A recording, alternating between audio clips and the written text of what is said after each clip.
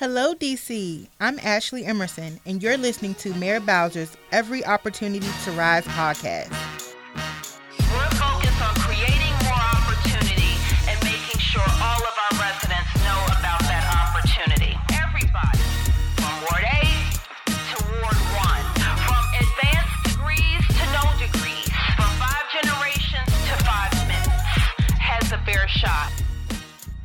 Hello, everyone, and welcome back to Mayor Bowser's Every Opportunity to Rise podcast. My name is Ashley Emerson, and I'm the director of the Mayor's Office on African American Affairs. I'm so excited to continue this discussion on housing and the programs and resources available in the district for all Washingtonians. I encourage you to join the conversation by using hashtag EOTRPodDC or email us at eotrpod@dc.gov. All right, so let's get into it. Today I'm joined by Rumbi Mafuka, a Ward 8 resident. Yes? Yes, thank you. Yeah. 2 years now. Okay, for 2 years. Congratulations. Thank and welcome you. to the district. Thank you. And I am also joined by Yolanda McCutcheon. Yes. And where are you from? What agency are you from? I am the Director of Public Relations at the DC Housing Finance Agency and also a Ward 8 resident, almost a year as a Ward 8 resident. Oh, congratulations. Ward 8 in the house. Yes. Which neighborhood are you in? Congress Heights. Congress Heights. And I'm also in Congress Heights. Okay. We might be neighbors. I know. Congress Heights on the rise. All right. So we just really want to get into the different programs on at your agency, but on housing. Mhm. And your experience in housing, working with the different agencies, some of the financing options. How was it mentally? How was it physically, financially? All of those good things to get you started on being a homeowner in DC. Yeah, so when I first started looking for a home or to buy a home in DC, it was actually at the urging of a good friend of mine. So she had purchased a home about a year and a half earlier. We had worked together at a government agency. And I remember thinking, well, if she can afford a home, maybe I can afford a home. But I didn't really know where to start. So I used a lot of the same resources that she did. We used the same lender because she had a good experience. And that lender knew about every single program available in DC. Okay. But up until that point, I thought that maybe my income was too high or, I wouldn't qualify because my friend had a child. And I thought, maybe I'm in this weird middle place where I make too much, but not enough to do it on my own. But this lender, Alex Jaffe, he's one of the foremost DC Open Doors kind of lenders. And he helped me understand what I could qualify for. And that just opened my eyes to all the possibilities in DC. I was starting to feel that I was being priced out as a renter, and I was having to move further and further out from where I wanted to live.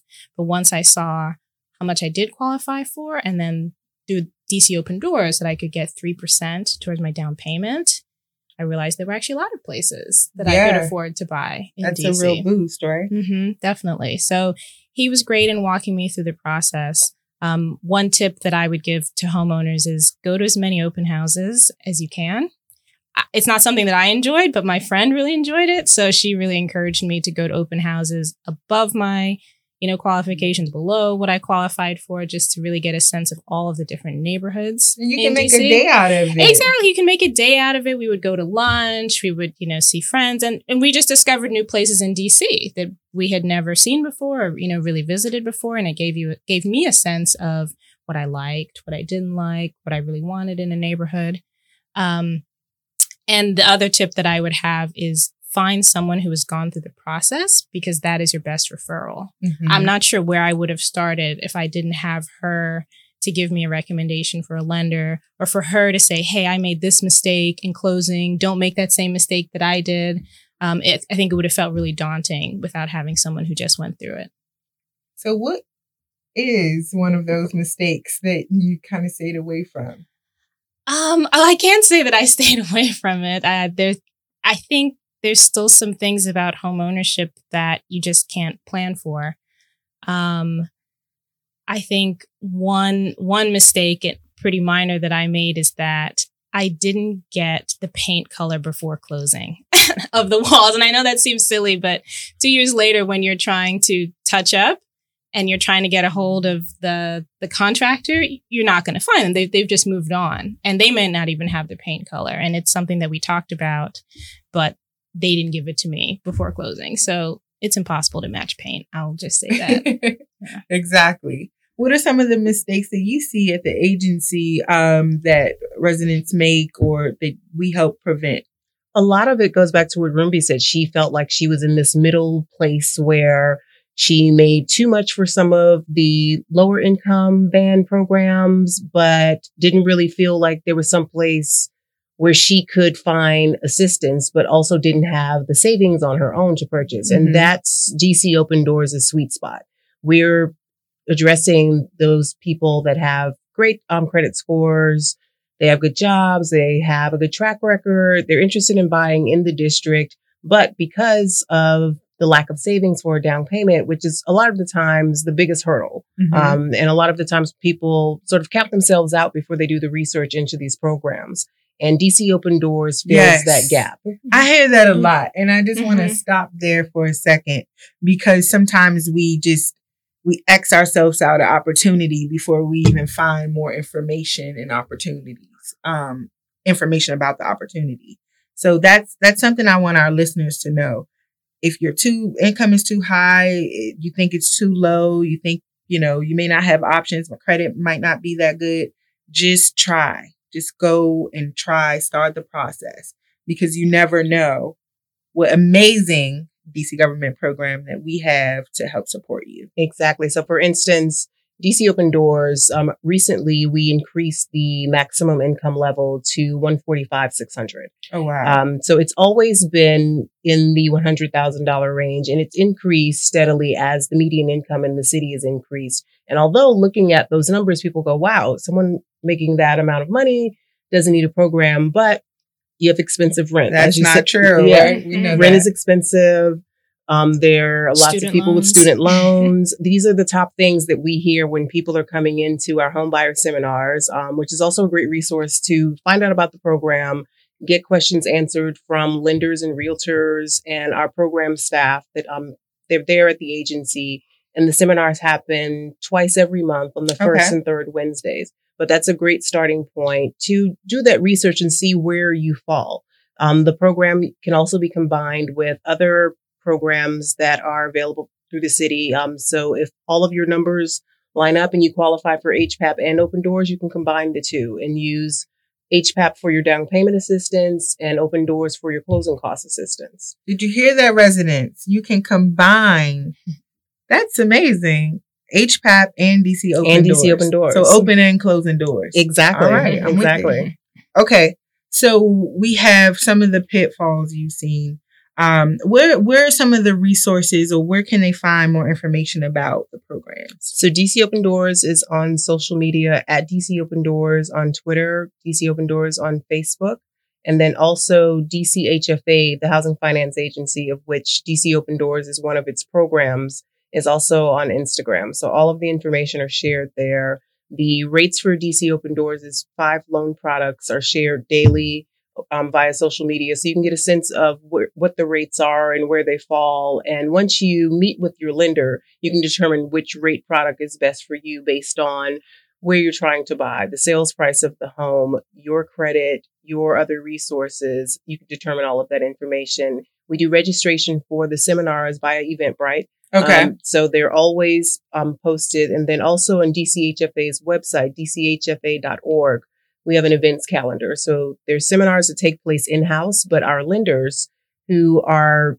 sort of like the primary point of contact for the program, because they determine which loan product is best suited for you. We have the list of DC Open Doors approved lenders also on dchfa.org. And within that events calendars, our lenders hold seminars throughout the month and throughout the city, because there are only 2 that happen at the agency. But if you live in Navy Yard, you may not be able to make it over to the U Street area by 6 p.m.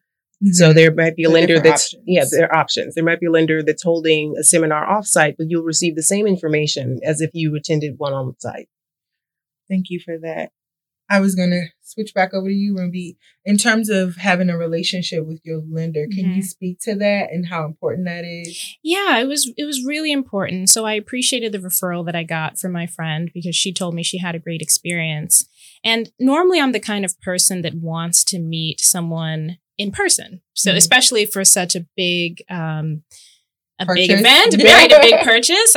So I wanted to meet him in person. His office was in Silver Spring. And it was really difficult for me to get there during office hours. So we started the conversation online via email and then phone calls. And he was very responsive. His website had a lot of information, so he could point me there, or he would fill in gaps via phone and email. And then I started filling out the paperwork, and that was mostly digital, or I'd have to fill it out by hand and then scan it and fax it, believe it or not. But before I knew it, the process was done, and I had never met him in person.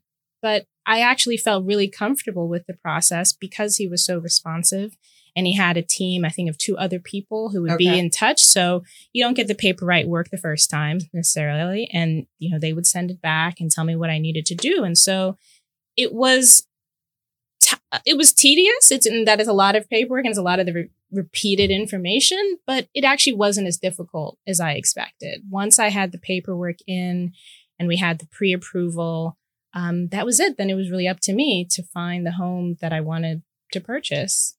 And in terms of your pre-approval, what was that process like? And what are some of the steps that you need to have in place to get that official letter that says you're pre-approved? Yeah. So I think the process goes as fast as you can get the information back to your lender. So I had my pay stubs ready, proof of employment. Is there a number of years that you have to be employed? I'm not sure. Okay. I don't remember. But for me, I think it was 2 years of income tax returns, as well as your employment history, your recent pay stubs to proof of income, and so the pre-approval process actually went really quickly, and I was approved for a lot more than I expected. And I actually told him, I said, I'm not buying a home for that much money. I'll be house poor. But it was that's a real thing. It's a real thing, right? But it was a good surprise because then I thought, okay, I do have many more possibilities than I had thought, going into the process initially. So let's talk about house poor just a little bit because, it's like getting a big credit card. Yeah, we can talk about the mental state of home purchasing. Yeah, we haven't gotten to that yet. It's a process. And your lifestyle changes. You make just tremendous. It's a tremendous investment. Mm-hmm. And so sometimes you may be approved for more that your lifestyle can afford. Mm-hmm. So you have to be able to navigate that piece. So can you talk about, what that transition was like? Yeah, absolutely. So I'll go back a little bit because another thing that encouraged me to look into home ownership was earlier in 2017, before I purchased, there was an NPR story about home ownership. And one thing the realtor said at the end that really stuck with me is in a city like DC or other major cities where, home prices are going up and people are finding it very expensive to buy a home. She said, you have to think of home ownership like your career. It's a ladder. It's not like, my parents who lived in the same home for 40 years that they bought it and then that was it.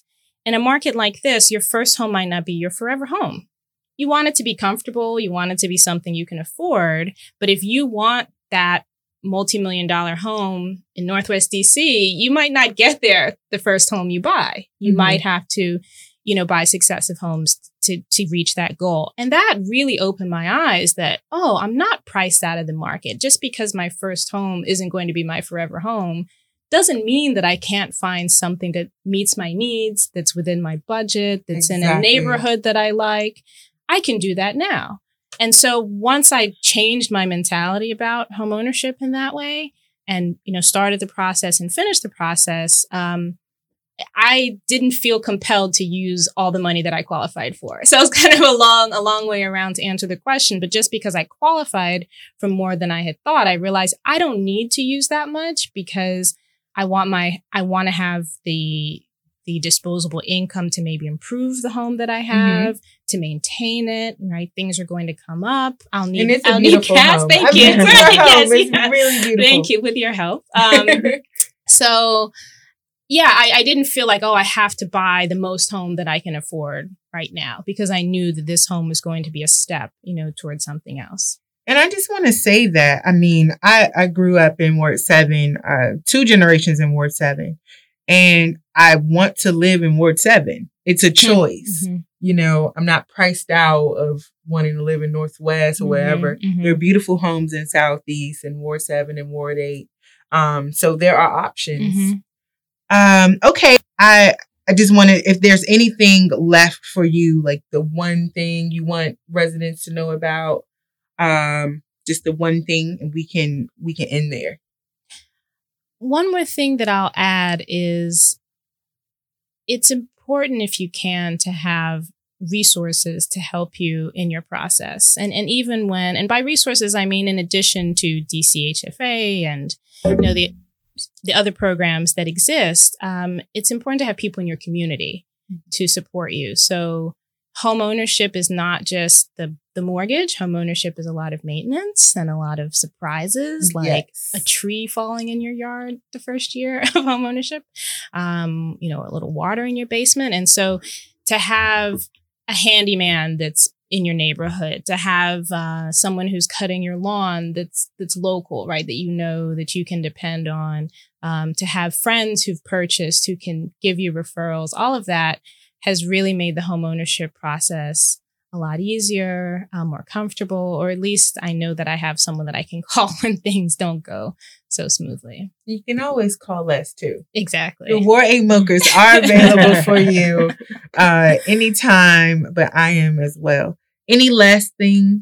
Yes. For DC Open Doors, a lot of people think that it's only limited to first-time home buyers, but this program is open to repeat home buyers as well. So again, don't count yourself out before you actually get the information. So if you're upgrading to a second home, or you may have owned a home before you moved to the area, or you owned a home previously and then you started renting for a couple of years, DC Open Doors is still an option for you, although this isn't your very first time purchasing a home. And also, I mentioned that DC Open Doors can be combined with HVAP.